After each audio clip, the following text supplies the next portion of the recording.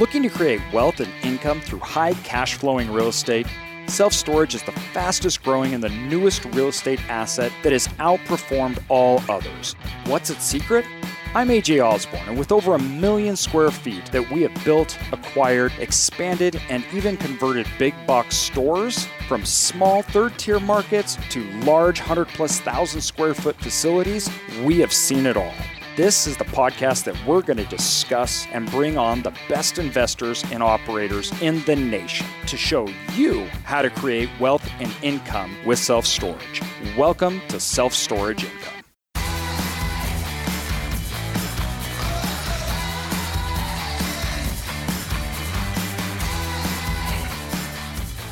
Welcome to Self-Storage Income, and today we have a podcast that I have been waiting to do for a long time because it is so needed and it's such a big topic, and I haven't ever been really sure on how to handle this. So we've been waiting. I really knew who we wanted to have in for the podcast as a guest because we wanted the experts to come in. That's it, the experts. It's a topic that you have to have it. Because it's so big. So what we've done here is we're all in the office together today, so it's going to be a little different of a podcast. It's a big topic. We're talking all about development, building, converting, and we have Forge Building Supply with us. And Forge has literally built thousands of facilities across the United States, and we're going to have a really good discussion on everything, the ins and outs, good, the bad, where everything's headed, and how it's going to work. So without, waiting any longer, we're going to break right into it. And Hamish and Scotty, welcome, guys. Glad to have you here. Thanks for having us. Yeah, we got a lot to go into, but before we do, I always like to set kind of the stage, let people know who you guys are. So if you could kind of tell us how in the world you got into storage building, first of all, and kind of your background, and then we can go from there. Well, this is Hamish Bell. I'm the president and co-founder of Forge Building Company. We started in 2007.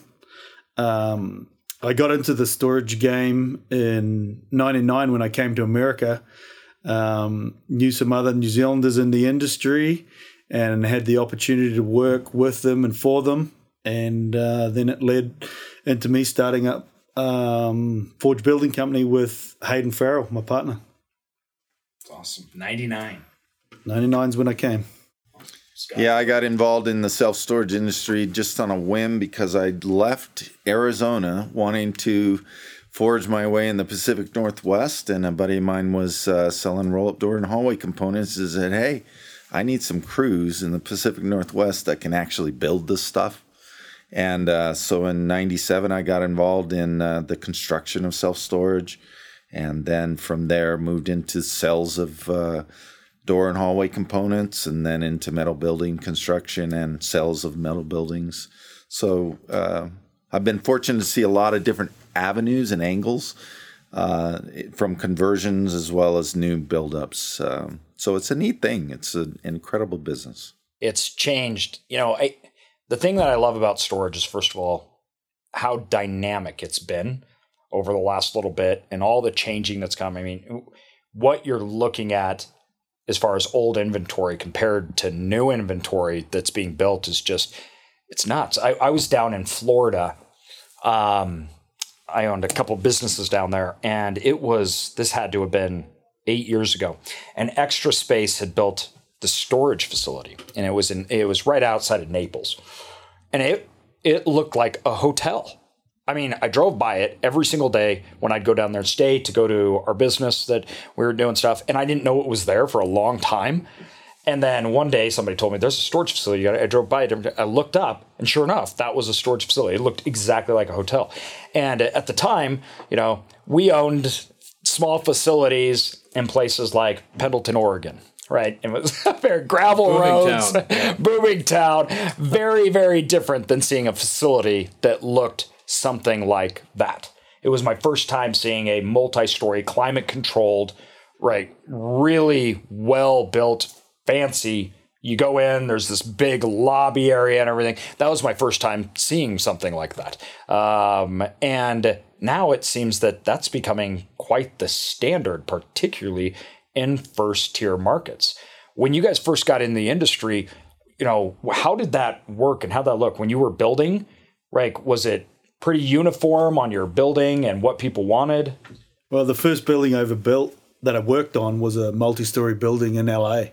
And the majority of the buildings that we did when I first came to America were multi-story buildings. So I cut my teeth on all of the big, complicated, tight inner city projects. And from that point on, learning the tough ones first, it was an easy transition into every type of self-storage because we were going 4 stories downtown LA. And, from that point on. That's the heart. I mean, you're talking like Southern California. That's the birthplace of storage. So you're in the epicenter. That's how you got started. That's a pretty good way. LA, epicenter of self-storage, building multi-story. That's a pretty good way to get started. Flew into LAX, got picked up and went straight to the job site. That's awesome. And what was the range of size? Like, what kind of sizes did you guys see? Has there been? Obviously those ones I'm sure were pretty big. Well, it seemed to be the model, at least in the Pacific Northwest, that 60,000 was kind of considered the right size to build, and 80,000 was big. And then it kind of over the years evolved into larger facilities, which, started you get a 120,000 square foot facility and oh, wow, this whole model, the dynamics of it has changed. But again, the price of land changed as well. In order to make them pencil, you had to go up.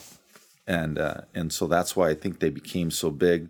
Nowadays, 120,000 seems to be the common number.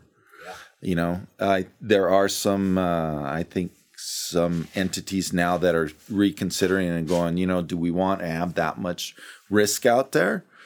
Maybe the 60,000 model, we know that works, and they've really dialed some of their designs back down to a smaller size building. Have you guys seen design changes, or have you guys seen, we talk about new technology coming into the market a lot, right?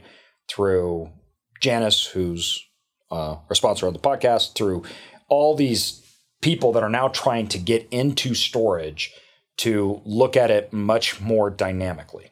As in, how do we do this without having personnel on the small facilities, right? How do we do this so that it will be ready for REITs to acquire? So what do the REITs want when they're looking at buying it? There's a huge, we see trend in people building where it's like, I want the specs for whatever a REIT will acquire so I can have an exit strategy here. And then climate controlled versus drive up. When you're looking at the history of self-storage and what you're in, obviously different areas are different, but how has that changed and what has always remained constant, do you think? What I've seen change is the building codes, the energy codes, and the fire codes. That's had a huge effect on the way, as a construction guy, that I've built the buildings. Originally I could do a 4-story building out of all light gauge steel. Then the building codes changed. Now it can only be a 3-story building. The 4-story buildings have to be fire rated ground floor. So then three stories of light gauge on top of that. So did that push the building size down? Well, it's increased the cost of the building and the complexity of building the building because you've got a fire rated structure on your ground floor if it's a 4-story. So the bearing walls have to be fire rated. So that's a pretty big jump in cost. Big jump in cost. The other thing is when the way the buildings are analyzed for climate control, there's a lot more insulation going into them now, and that's developing all the time. Air barrier tests, it keeps on developing and getting tougher and tougher to construct these things. Huh. What about drive up? I mean, are you seeing a trend in leaving the drive up model, or do you still see for a good portion of the country that still being a solid business model for a lot of people? It seems like right now RV storage, drive up interior drive-in units and canopies seems to be the latest flair for a lot of people in the drive-up markets. We consider drive-up markets being secondary markets, usually outside of major metropolitan areas. So that's where the drive-up model still seems to fit, even though as we educate people in self-storage that interior controlled spaces can lease up for better rents. The conversion of drive-up facilities can really be dominated by converting them into a climate environment controlled space and still have an exterior avenue. But I believe single-story drive-ups will fade away as we move forward in the industry. Do you think a large component of that is the cost of land? Has that been tied really closely to cost of land, or is it access, or is it just a lot of those things combined? I think it's both.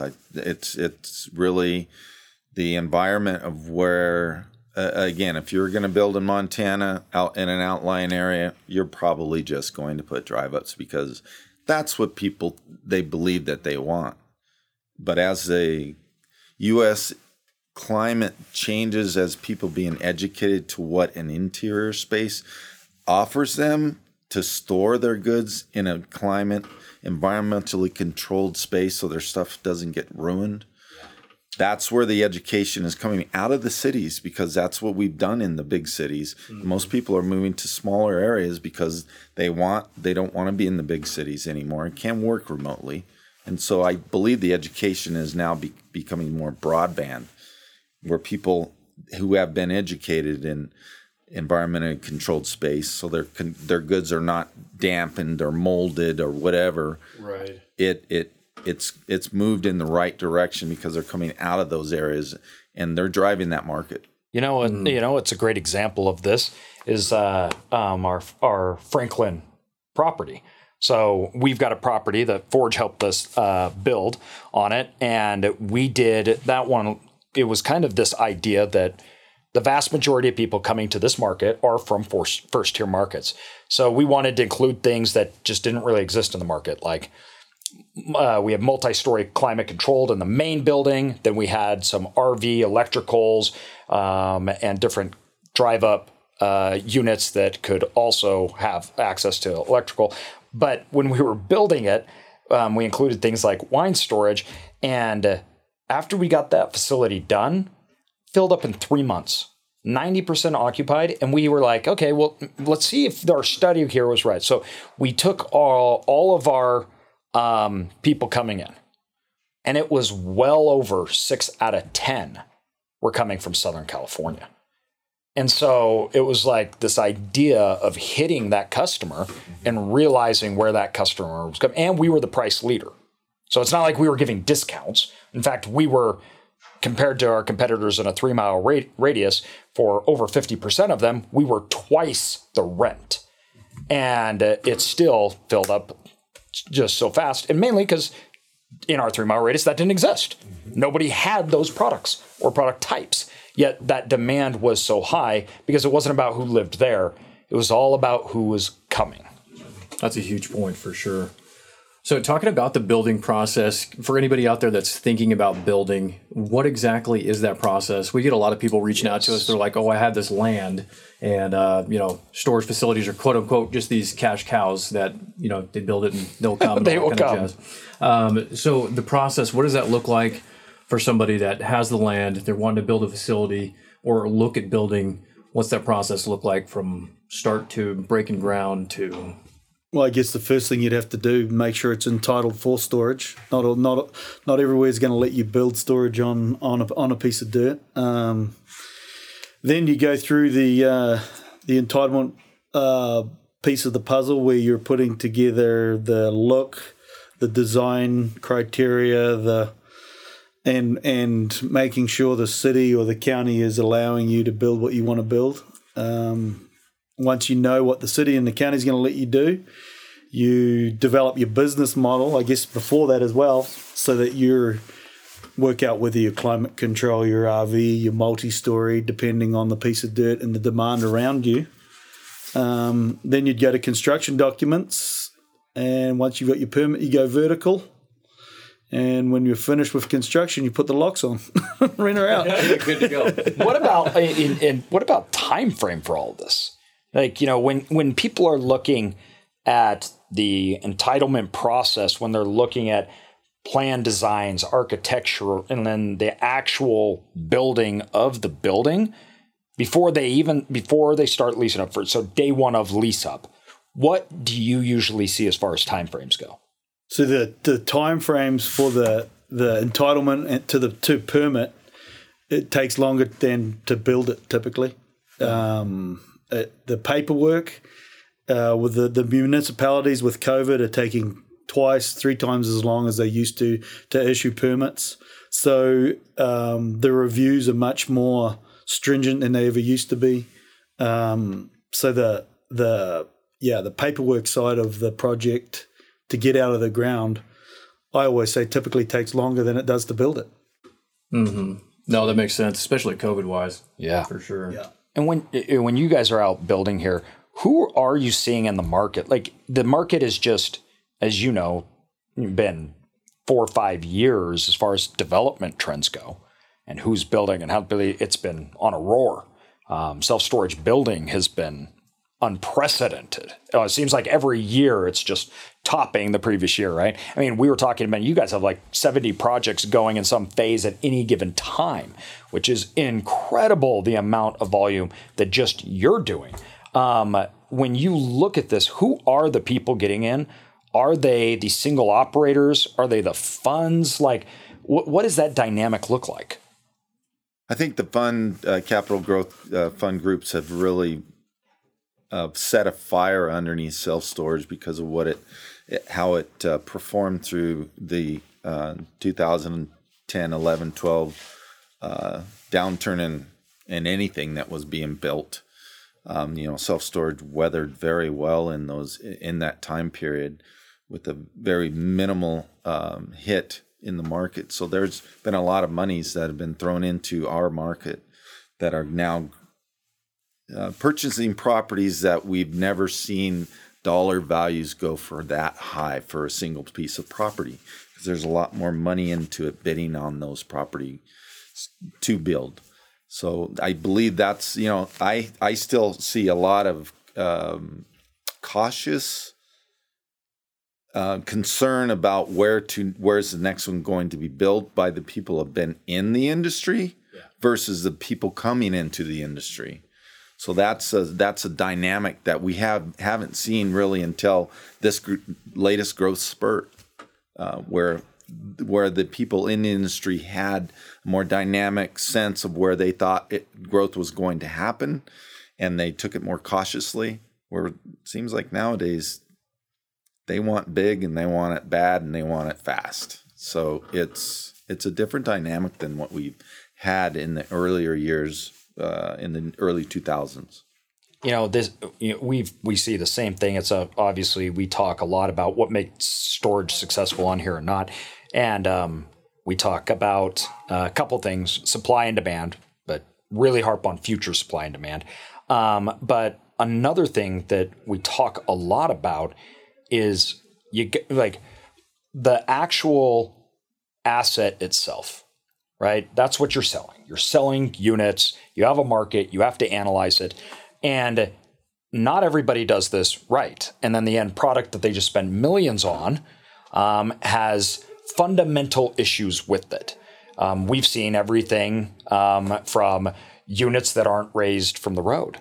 So water can literally flow into the units. We've seen everything from the wrong bearing of roofs and snow. We purchased a facility that built like 250 5x5s because they thought that made more sense in revenue in a market that nobody wanted 5x5s. Nobody wanted 5x5s, and it was like 20,000 people. But it showed a great return on paper. It showed a great return on paper. Exactly. And it showed a great return for us after we bought it from the bank and converted it into something better. But when you look at how do people avoid these pitfalls when building. When you're looking at building or you're looking at a market and other people are coming in building, what are you looking for to make sure that your storage facility, that you can get that thing up out of the ground? First of all, that it will be a successful project, just in general. And that's dictated by time frame, making sure that you're staying with your cost, that you understand those things. So your economic success, but also the physical nature of it, that you don't have buildings that are flush with the ground and water's running into them and all, that it just wasn't done right. What do you think are the biggest mistakes? Well, so we've at Forge Building Company, we've developed some standards that we try and stick by to help our customers avoid any of these things, because I've seen them all too. I've seen, concrete without the notches under the roll-up doors. So everyone thinks the piece of rubber on the bottom of a roll-up door is going to keep the driving rain out of that unit. It's not going to. So there's just lots of small things, low slope, screw down roofs. We try and keep people away from that sort of stuff. We recommend low slope standing seam roofs, which is a concealed fastener roof, so there's no penetrating through the panel. These are all things that are pretty simple things, but if you don't have the experience in the industry, then it can be a first-time mistake too. We see that all the time with roofs. I mean, I can't tell you how many roofs we have to go in that are leaking. Constant. It's constant because they didn't put the roofs in right. And like you said, this is storage. You would think that it's simple, but we see these mistakes all the time. I think the education of getting a contractor who has done self-storage, that's the learning curve. Everybody says, well, it's just a bunch of boxes. Well, it is, but those boxes being put together, the knowledge of doing that, but having a contractor who's done that over and over and over again, instead of trying to educate somebody to understand what the self-storage model is, that's a huge gain if you're coming out of the ground and you don't really have the background. So getting the right people involved, the people that have been building self-storage, and not trying to get every bid out there from a contractor who's never built them, because they'll lead you down an avenue that you don't want to go down. A perfect example of this is, once again, that I want to talk about like Franklin. When we sat down with you guys, we were looking at not just the buildings on part of it that you came in to help us out with, because we had some questions on it, but it was also the flow, which you were telling us things that this was our first building project. That's why I'm bringing it up, because this was a learning experience for me. And when we sat down with you, you were walking us through things that had just never crossed our mind. And it had to do with how people accessed and utilized those units. So we made fundamental change to some of the drive aisles. We changed different aspects of the loading and unloading. And looking back, we say they're simple things, but these are things that can't be changed.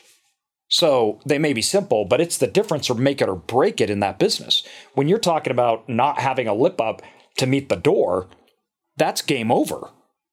Now have a repetitious thing that continues on and on. It never ends, and you can't change it. It's not like you're like, oh, well, let's just go now make a lip on this slab. No.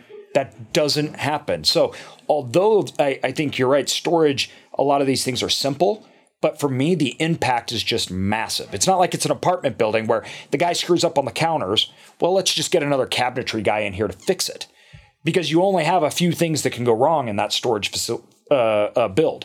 The roofs, the slabs, your gate accesses, all these kind of things that you have, like you were talking about this list, you get some of those things wrong, your project is kaput. Nobody wants to buy it. The way the buildings are assembled as well. So someone's going to hit your building eventually. 100%. Every day. So we build our buildings, which is a typical design that we've developed, so that the parts and pieces are interchangeable easily, so that you're not disassembling the whole side of a building. There was a building, what was it, Rock, or somebody was talking about a building just recently where they would have had to replace the entire wall because of the way it was constructed. Yeah. One part got hit, but it wasn't easily replaceable. I can't remember who that was. Because it was built more like, that is a huge piece. We try and make our parts and pieces typical throughout the building as well, so that you don't, the building system for self-storage is only for self-storage. You can't use it for build a house. You can't use it to build an office. It is specifically designed and developed for self-storage. We maximize the spans of the steel we use so that it's economically driven. And we try and make it typical so the guys in the field that are erecting, they are dealing with the same part and piece 100 times over that day versus 100 different pieces 100 times over that day. So that just creates some efficiencies. Right. And it's easier to train someone on a typical piece than versus 100 different pieces. And this is important knowledge because this is acquired knowledge. Like I view this and I talk about this a lot on the podcast, how we have learned knowledge, which means you read a book about building self-storage. Maybe I build apartments and I read something and I'm like, oh, I can do that. But then you have acquired knowledge. And acquired knowledge in storage is very impactful because it's these little things that you're talking about, right? Like, oh, it's how you construct it or where you put everything from gate or, I don't know why this is, but people in storage thinks that it's like Mario Kart. They're just like driving all over. They're hitting every gate and building and the whole entire thing, So if you don't have a system that can be easily replaced and changed out, those capital expenditures or this idea of having to redo your roof in 5 years or, those capital expenditures eat away your entire project because storage doesn't have revenue quantities like a lot of other asset classes do. It's simple, but the moment it's not, your profit's gone because there isn't massive revenue to support huge capital expenditures. So this idea of building it right is so critical because you don't get multiple tries at that. You got to re-roof an entire storage facility every 5 years. There's no money. It's gone. You want a roof that's going to last you a minimum of 20 years, and that's just the paint on it. That's not the actual panel. Yeah. So the paint coatings, exactly. Those things have come a long way since when we first got involved in the industry. The metals themselves, they're prepared a little bit better. I mean, we used to build with red oxide. Yeah. Red oxide's gone way of the covered wagon now. They're still using it on the East Coast a little bit, I think. Oh, really? Yeah. Again, they're kind of behind, Those guys, they don't know how to do anything over there. But we do prefer the G60 Galvalume. So you walk inside a unit, everything's galvanized. Yeah. So if you wanted to, you can go in there and you can take a pressure wash to the whole system. Oh, nice. Clean it out. This is actually a really good subject. What do you guys see as being these innovative, on the material side, what do you see as being these new and innovative changes in the industry? Yeah. What trends are you seeing? Because, I mean, a lot of the older facilities that we bought were done out of wood. So, steel is basically, I do not compete against wood buildings. When someone tells me that I'm bidding a self-storage against wood, I invite them down to ISS in Las Vegas, and I say, there'll be 30 different builders down there. You should find me a wood builder. Yeah, so they don't exist. They don't exist. It's the only time I see that is those one-off carpenters that can build their own deal.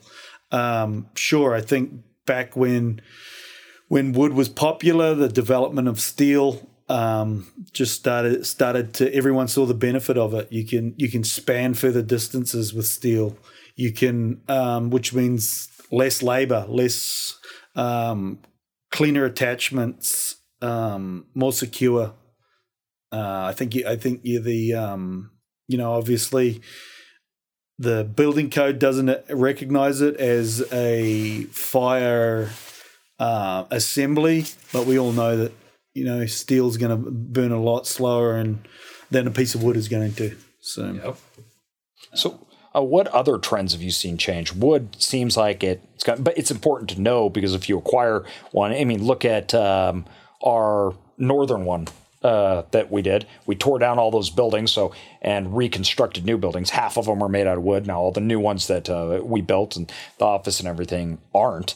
But what are other trends, gates, things like that you're seeing come and kind of have really changed that people need to be aware of when you're building new, so you're not building something that's was good or popular 10 years ago?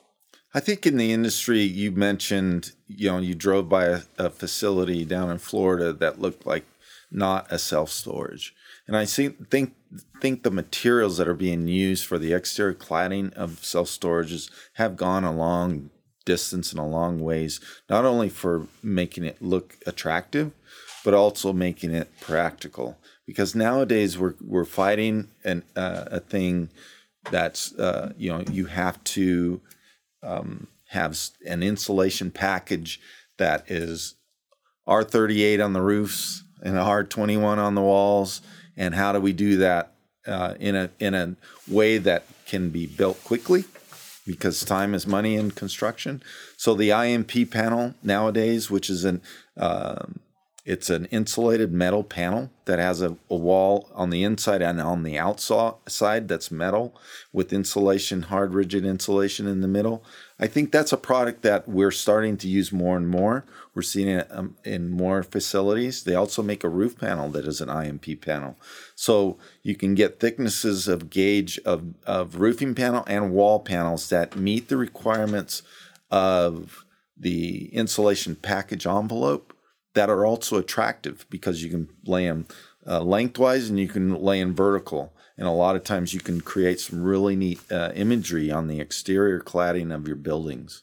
And they perform a lot better than a cavity stuffed insulation wall. I think they are falling in line with the energy code a lot better than different assemblies of insulating a wall. Yeah, and we're seeing more and more of that now in our markets. I put it up, and I started putting that up in 2007, 2008 in Hawaii, because they have great heat loads over there.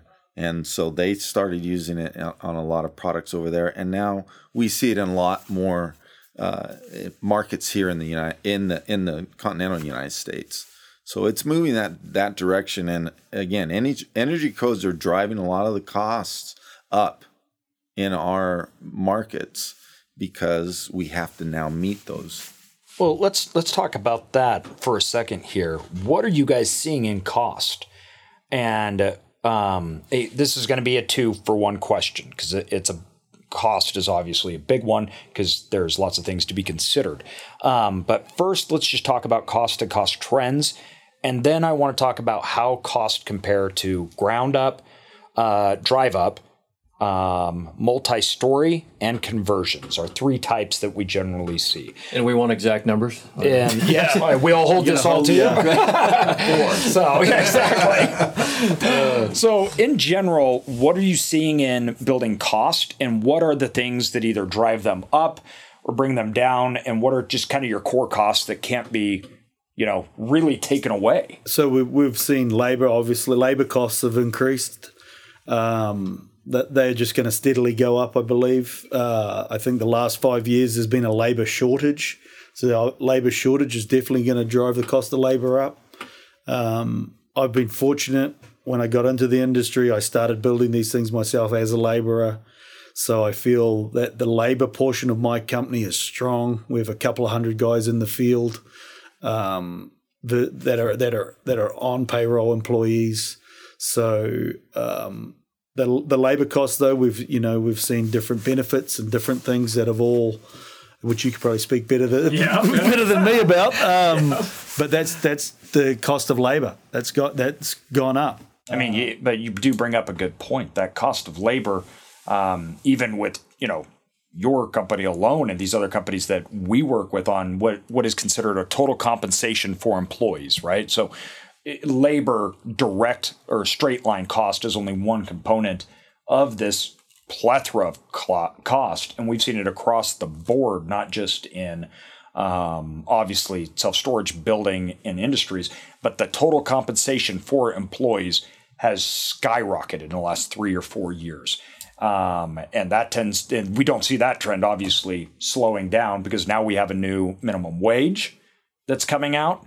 And so we'll see where that goes. But yeah, so labor's a big one. These buildings don't stand themselves up. We need people putting these buildings up.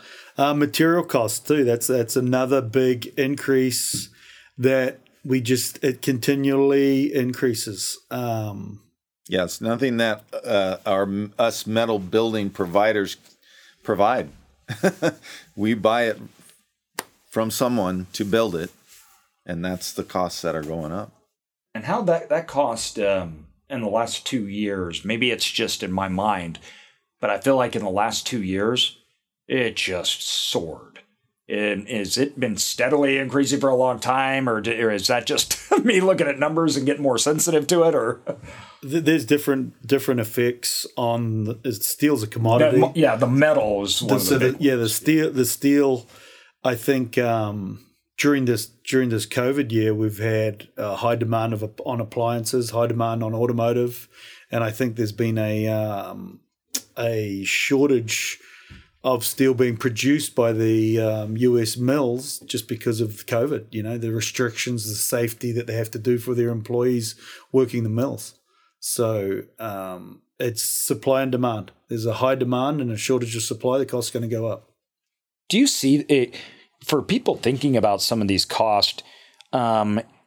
You have commodities which change. Is this something that you think that people should try to game the market? Because I hear this, right? I hear like, oh, it's really expensive to build a house, so I'm going to wait. It's never worked in history, but I get asked this too. How do I hedge this? Yeah. And I'm like, well, you got to go buy a few hundred tons of steel when it was cheap, and then you've got to so do this 10 years ago. Yeah, been great. There's really, I think it's on a case by case basis of when you need the steel, and that's when you order it. You've got some examples of that you've done on some case studies that. Yeah, I've looked at it to where we would purchase the material we know there's an increase. Purchase it, have it rolled, that product shipped close to the site. So it's shipped, it's offloaded, it's sitting in a warehouse. Well, then we got to reload it, reship it to the site. Those are hard costs that you're not going to get away from. And actually, in doing that model, it was just as expensive, if not more, to try to pre-hedge it and order it early and have it stored in a facility, then move to your site, rather than just buy it when you need it. Yeah. Right? Handling it once is a cost-saving scenario. Yeah. And great point. Yeah. And damage of product, we have finished product. A lot of our interior hallway systems are all finished products. So we really only want that product moved and shipped once and handled once. I think the frustrating part for our customers is that the forecasting. We don't get very good forecasting from the people we buy it from. They don't get good forecasting from the mills that they're buying it from. Yeah. And that flows downhill to the end user, which, trust me, if I could hold a price till the end of time, I would, but that's out of my control. Mm-hmm. Yeah. And so steel is obviously a big one. What are some of the other material costs that you're seeing, and what's been the effect over the last few years? Well, I've just heard that concrete's gone up over the last year. That's a big one because insulation I know has increased. Insulation's increased. So everything, within a margin. It seems like in the metal market, we see it all at once. Where we'll see it. Okay, we're willing us as a company are willing to hold on to the 5 or 6% increase and not pass that along. But then when it gets into 12 to 15%, when do we move that? But it seems like when that happens, it's not just 12 to 15%, it's 30%. So that adds up quick. Where other commodities, they seem to it's a gradual. It continues to go up. It's like the stock market, right? We're gonna make 12% on it every year. Yeah. That's what we project. Yeah. That's what you're gonna probably project in construction costs. I think if you look at the cost of being a construction company owner, I own a lot of equipment. The equipment costs they're always increasing. for instance, your vehicles that my crews and the tools that they drive around in. That's all increased. So yeah, those are all things that, the equipment's a big one. Those big steel buildings can't be, carried up a ladder. A lot of the time we're using equipment for safety. We're using equipment to lift, and that equipment cost on a project can be huge too, especially tight job sites, tall vertical, 50 foot in the air. You've got to use machinery for that. And you look at the cost of a 100-foot boom lift, it's expensive. So that, and this brings up really kind of a segue into understanding more of these costs, and which I agree with you. Timing generally doesn't, and I like to think about it like this. One of the biggest cost components of storage facilities is the land, right? So if you're waiting to save 5% on the metal for 2 years, you're going to spend 20% in land costs, which was bigger, eclipses that 5% by far. But when you're looking at these building costs and how they're affected into the cost for investors or builders, let's talk about the difference between drive-up, conversions, and multi-stories. What do you see in a cost differential in those, and what drives the difference in the cost? So I think, obviously the most economical out of those three is probably conversion, but you're paying more because you've already got a structure. So you're paying more for the land with the structure on it. So construction costs, that's probably the least out of the three. A perfect example of that is, different time, 5 years apart, but when we built one, 4 or 5 years ago, we spent $3.5 million on it, and our conversion, just to get the land on the building, we spent $4.5 million, and we haven't even, not even close. But you've got a shell of a building. Exactly. You've got heat, air, whatever is included in that building you've paid for. And now if you just go in and you're infilling that system, you've got a light gauge non-bearing system if it's a single story. And so that's non-bearing, so it doesn't need to be holding anything up. It's protecting your goods that you're storing is all you're doing. The next one would be the single story model. And, the single story model is so dependent on the ground as well. Whether you're importing or exporting, as we talked earlier, you put so much into stormwater that you don't see before you actually see a vertical building. There's so much money in the ground depending on how you handle the stormwater. And then obviously the third one is the multi-story number, and I'd say that's probably 25 to 30% more expensive than the single-story model, just because you've got elevators, fire sprinklers, you got more structure bearing on one spot, so you've got more foundation, you've got tiered support through the building, and the elevators and fire sprinklers also. Typically, the exteriors are more expensive as well. They want to be dressed up more. It's interesting when you look at how you have to play with these things, because there isn't a set way that is guaranteed to be the cheapest or anything. Even when I was looking at drive up, you talked about 25 to 30% more. Well, on our one drive up building that we had, which also included some multi-story, but the ground, just getting the civil and stuff done on the ground, was $800,000 because it wasn't a small acre. We're not going up.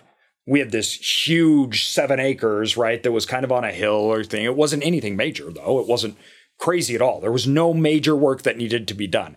And it still cost us $800,000 to have a flat space. That was it. And when you looked at that compared to the total building cost, I mean, our total building cost, land, everything all included, was $4 million. So it's probably a third. Yeah. Or at least a quarter, maybe. Exactly. A third to a quarter of the cost is just the site work. Just the site work. So if I took an acre and could build up, it may have been, it may have been cheaper to do that. Here locally, on the east side of town, you can run into basalt, right? Yeah. So you're either blowing it up or chipping it out, and that drives the cost up. immensely before you can even put any concrete in the ground. So there's lots of different things in the ground, contaminated soils, unstructural soils, it's free draining. If your stormwater's getting back into the aquifer, you've got to find that free draining and get to that, which you don't know how deep that is. Sometimes you dig a hole in the ground and you find gold. Sometimes you dig a hole and you find a buried dog. Yeah, exactly. So for people just getting started, why don't you give a range on your cost? We'll take out the other cost, right? Land, because that is so variable, even on a conversion in buildings. What would be a range in difference? We can throw some steel building numbers at this. This is, and this varies too. It's totally different. Like I could tell you a drive up building. The steel building alone erected could be $14 a square foot.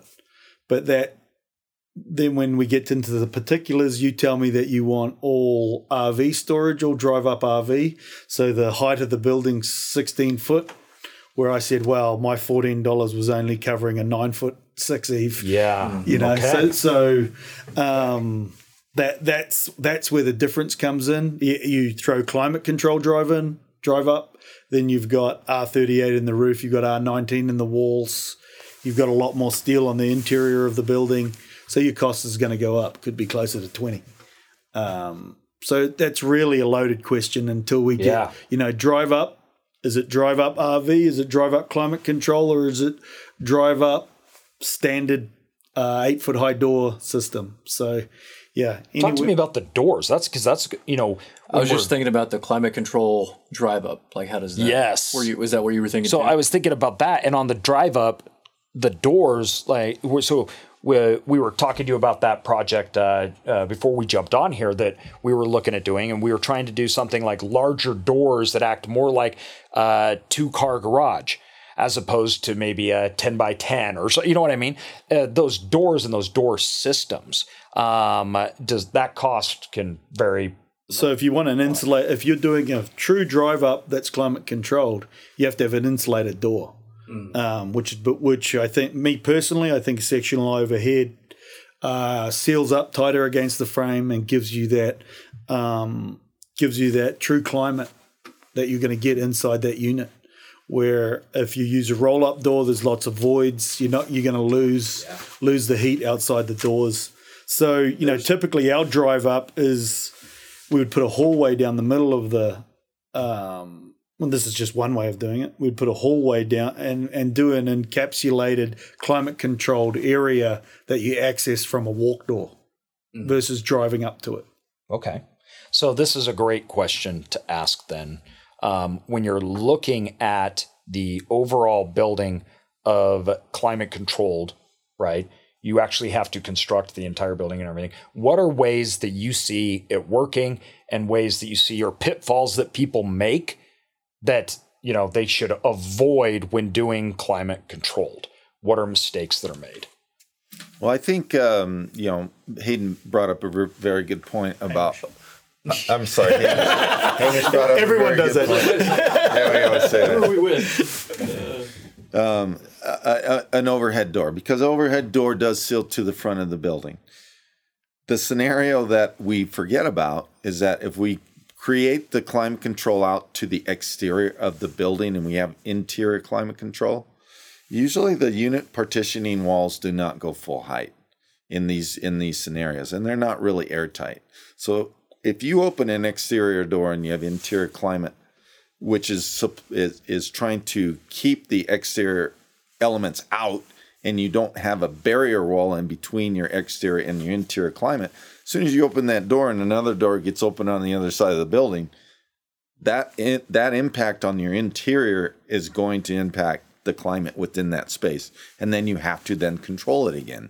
So the exterior door scenarios being a roll-up door, non-insulated, and then put in a barrier wall that then encapsulates your interior climate so that it doesn't have an exterior access point scenario. You're going to save a lot of money in controlling that space. So that's an avenue that you can weigh out the benefits against, and I think always you would encapsulate the interior environmentally controlled space, not including your exterior drive That's more popular over putting a sectional door and a drive up. So that means you're accessing the climate controlled area through a walk door, and you're walking your stuff in. The drive up climate control is very rare. Yeah, I hadn't seen that. We were talking about that for one of our projects, and if that would be a possibility or not. And we ended up just not going with that and doing the interior walkway, doing the hallway system with the access on the inside. So we see barriers also when you do have an overhead door, because it does then cover. A lot of times everything nowadays is fire sprinkled. So once the door is actually opened and into the space, especially if you get a larger door, it'll impact your fire sprinkler suppression systems. Gotcha. So I'm gonna ask you this question. You both got to answer it. Okay. So biggest mistakes that you see people make, and what they need to do to avoid them when building a self-storage facility. So my biggest one that I run into is the design professionals being hired that have a huge impact on the cost of the building after the fact. If I get a set of plans, I'm bidding from that set of plans, and that's what I'm bidding from. If I'm engineering the set of plans, then I've developed the Forge Building standards, the Forge Building foundation that I've worked long and hard on to minimize the costs for that building. So you can't be efficient if you're getting somebody else's. You just got to do somebody it I whatever. have no control over. I'm copying what they've designed. I've had no input on the design. I've had multiple over the years projects where I've even had some of them that I've said I can't build this the way it's designed. I've had them say, here's your number, here's the value engineering option if you had used my standards. We have that going on daily. So that's the biggest mistake that I see is hiring the wrong professionals that they say, yeah, it's a storage facility, we can design it, but it's the parts and pieces that the guys that work every day with those parts and pieces are familiar with. An engineer and architect, they don't really know the cost of a U panel, which is what the panel that we use on the division walls, just because it's most economical. Looks better and structurally works more soundly as well, where they could call out any 26 gauge, 29 gauge metal panel, but just with the way we design our buildings, we know that U panel works better for us on those division walls. That's just one example. So that's a really good one. I think the biggest mistake that I see in the industry is, number one, not using Forge Building Company. And I think Hayden made a good point. Hamish made a good point. Sorry about that. Of stating that. But, again, it's a continually repetitious components. They're repeated every 5 foot or every 10 feet. So the rain drip detail, number one of all, that's something that hurts storage owners more and more because the impact of water inside units is huge. Which is what I was going back to. That's designed on our drawings. That is in the foundation design. Yeah. But again, when it's designed by someone who doesn't know self-storage, they don't put it in. Yep. We try to bring it up whenever possible. Yeah. But there's still 20% of the jobs that are built that are they're wrong right out of the chute. And then you go, well, what can we do to fix it? And then it just spirals down from there. So again, because we're building 1,000 boxes that are very similar, one item that is repeatedly done wrong is a huge impact in the building. Yeah, you've made that mistake 1,000 times. 1,000 times. 1,000 units. Right. That makes a lot of sense. Adds up. Yeah.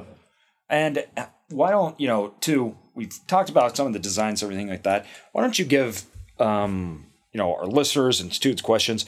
What are you guys seeing in the market? What are you guys projecting now? We've talked about what do you do? You've talked about, we've talked about kind of where you guys got started from and everything, but where is storage going? What are you seeing in the marketplace that's happening that people need to be aware of? And what markets do you think are either overdone, like some insider knowledge, so to speak, from you guys and what you're seeing? Because you guys, you're building everywhere.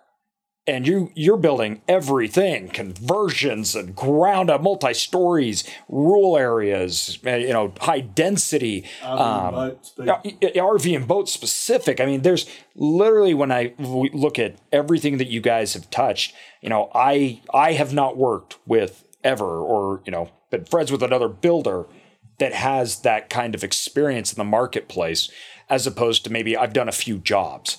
What are you seeing across all your jobs and across the United States that are trends going on and different things? Well, I think the worrying trend for me was when I see facilities going across the street from each other.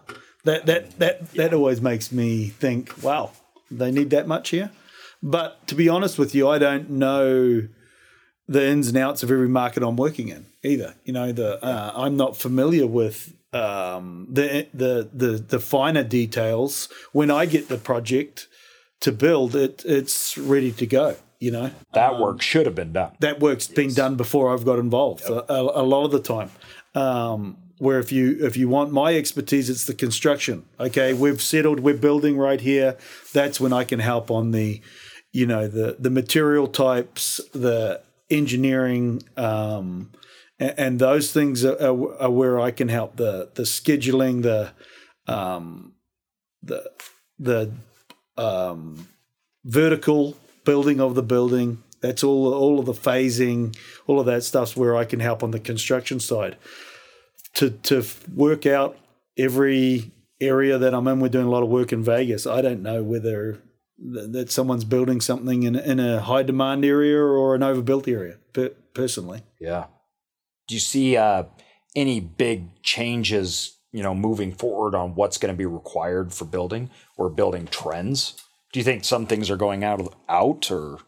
So this is it's a great question, because what I believe and what I feel where the industry is going is that there's a lot of old product out in the market right now, and then when it was built in some very undeveloped areas, which have become more and more developed. But these properties are very small.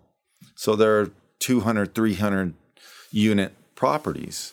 Well, the owners of those properties, they built it when they were in their 30s and 40s. Well, now they're at the retirement age, and they're kind of going, well, here you go, son. Here you go, daughter. This is a property for you. And they don't want that legacy. They don't want that. The kids sometimes, they're going to move in a different direction. So I believe that there's going to be a big influx of properties out on the market that are small properties, where a lot of the big players are going to go, we want to grow in this market, but how do we do that? So I think as these smaller properties come online, there's a lot of new and innovative things in the industry, like the no-key systems that are out there, the systems that you can control that property from another facility. So if you come into a market, you build your home run property, and you have your managements there, and then you start looking around and see what these smaller properties are. And number one, they're probably old and dated. So number one, they need to be brought back up to speed. Number two, when the property was developed, the unit mix was developed for a certain dynamic for that property. So you need to reevaluate, okay, now what really works in this market so I can make the best benefit of my dollar buying it and make more money as it comes out. So redeveloping and doing unit mix change designs I think it's going to be as new. We always see growth trends where we're building new, and then we kind of start slowing down, and then we build new again. So I think the downturn on the backside of the wave are these smaller properties that a smart businessman who has self-storage could start grabbing these, do the redevelopment in them, do the work on them so that they become valuable properties, and then they're just part of your portfolio that you run from a single asset point. Mm-hmm. Yeah. I couldn't agree more. That's, we didn't even touch on that. Obviously don't have time today, but there is such a huge amount of inventory on the market that all is going to need to be repurposed and redone. But that will have to be a conversation for another day. We've already kept you guys for a long time. This is going to be obviously an ongoing conversation. It's such a big topic, and it's so dynamic, which is, once again, I think the big thing that with you guys, the one thing that I've always taken away, and you guys pointed to too, is you need somebody in the industry that knows the ins and outs, because there's so many layers to make sure that this will all work, small and big. And the pricing structure, how it's going to work, how to work with the city, all the stuff is dynamic and dependent on the markets, the products, what you're building, who you're building it for, and can fluctuate massively. And if you get it wrong in the building process, you're in trouble. That's not the time to make the mistakes. So do it right, get it done right. But with that, guys, where can people get a hold of you? Like, where should we send people that may have questions or anything else? I think you go to our website is forgebuildings.com. And someone without an accent should say that so they understand. We'll put forgebuilding.com in the show notes. And clickable, super simple, super easy. Yes, and on our sites. But thank you guys for coming in. This was awesome. We appreciate your time. Take it out. I know you guys are busy and killing it, but this is of tremendous value. So thank you. Yeah. Thanks for the opportunity. Thanks for having us. Yeah, thanks, guys.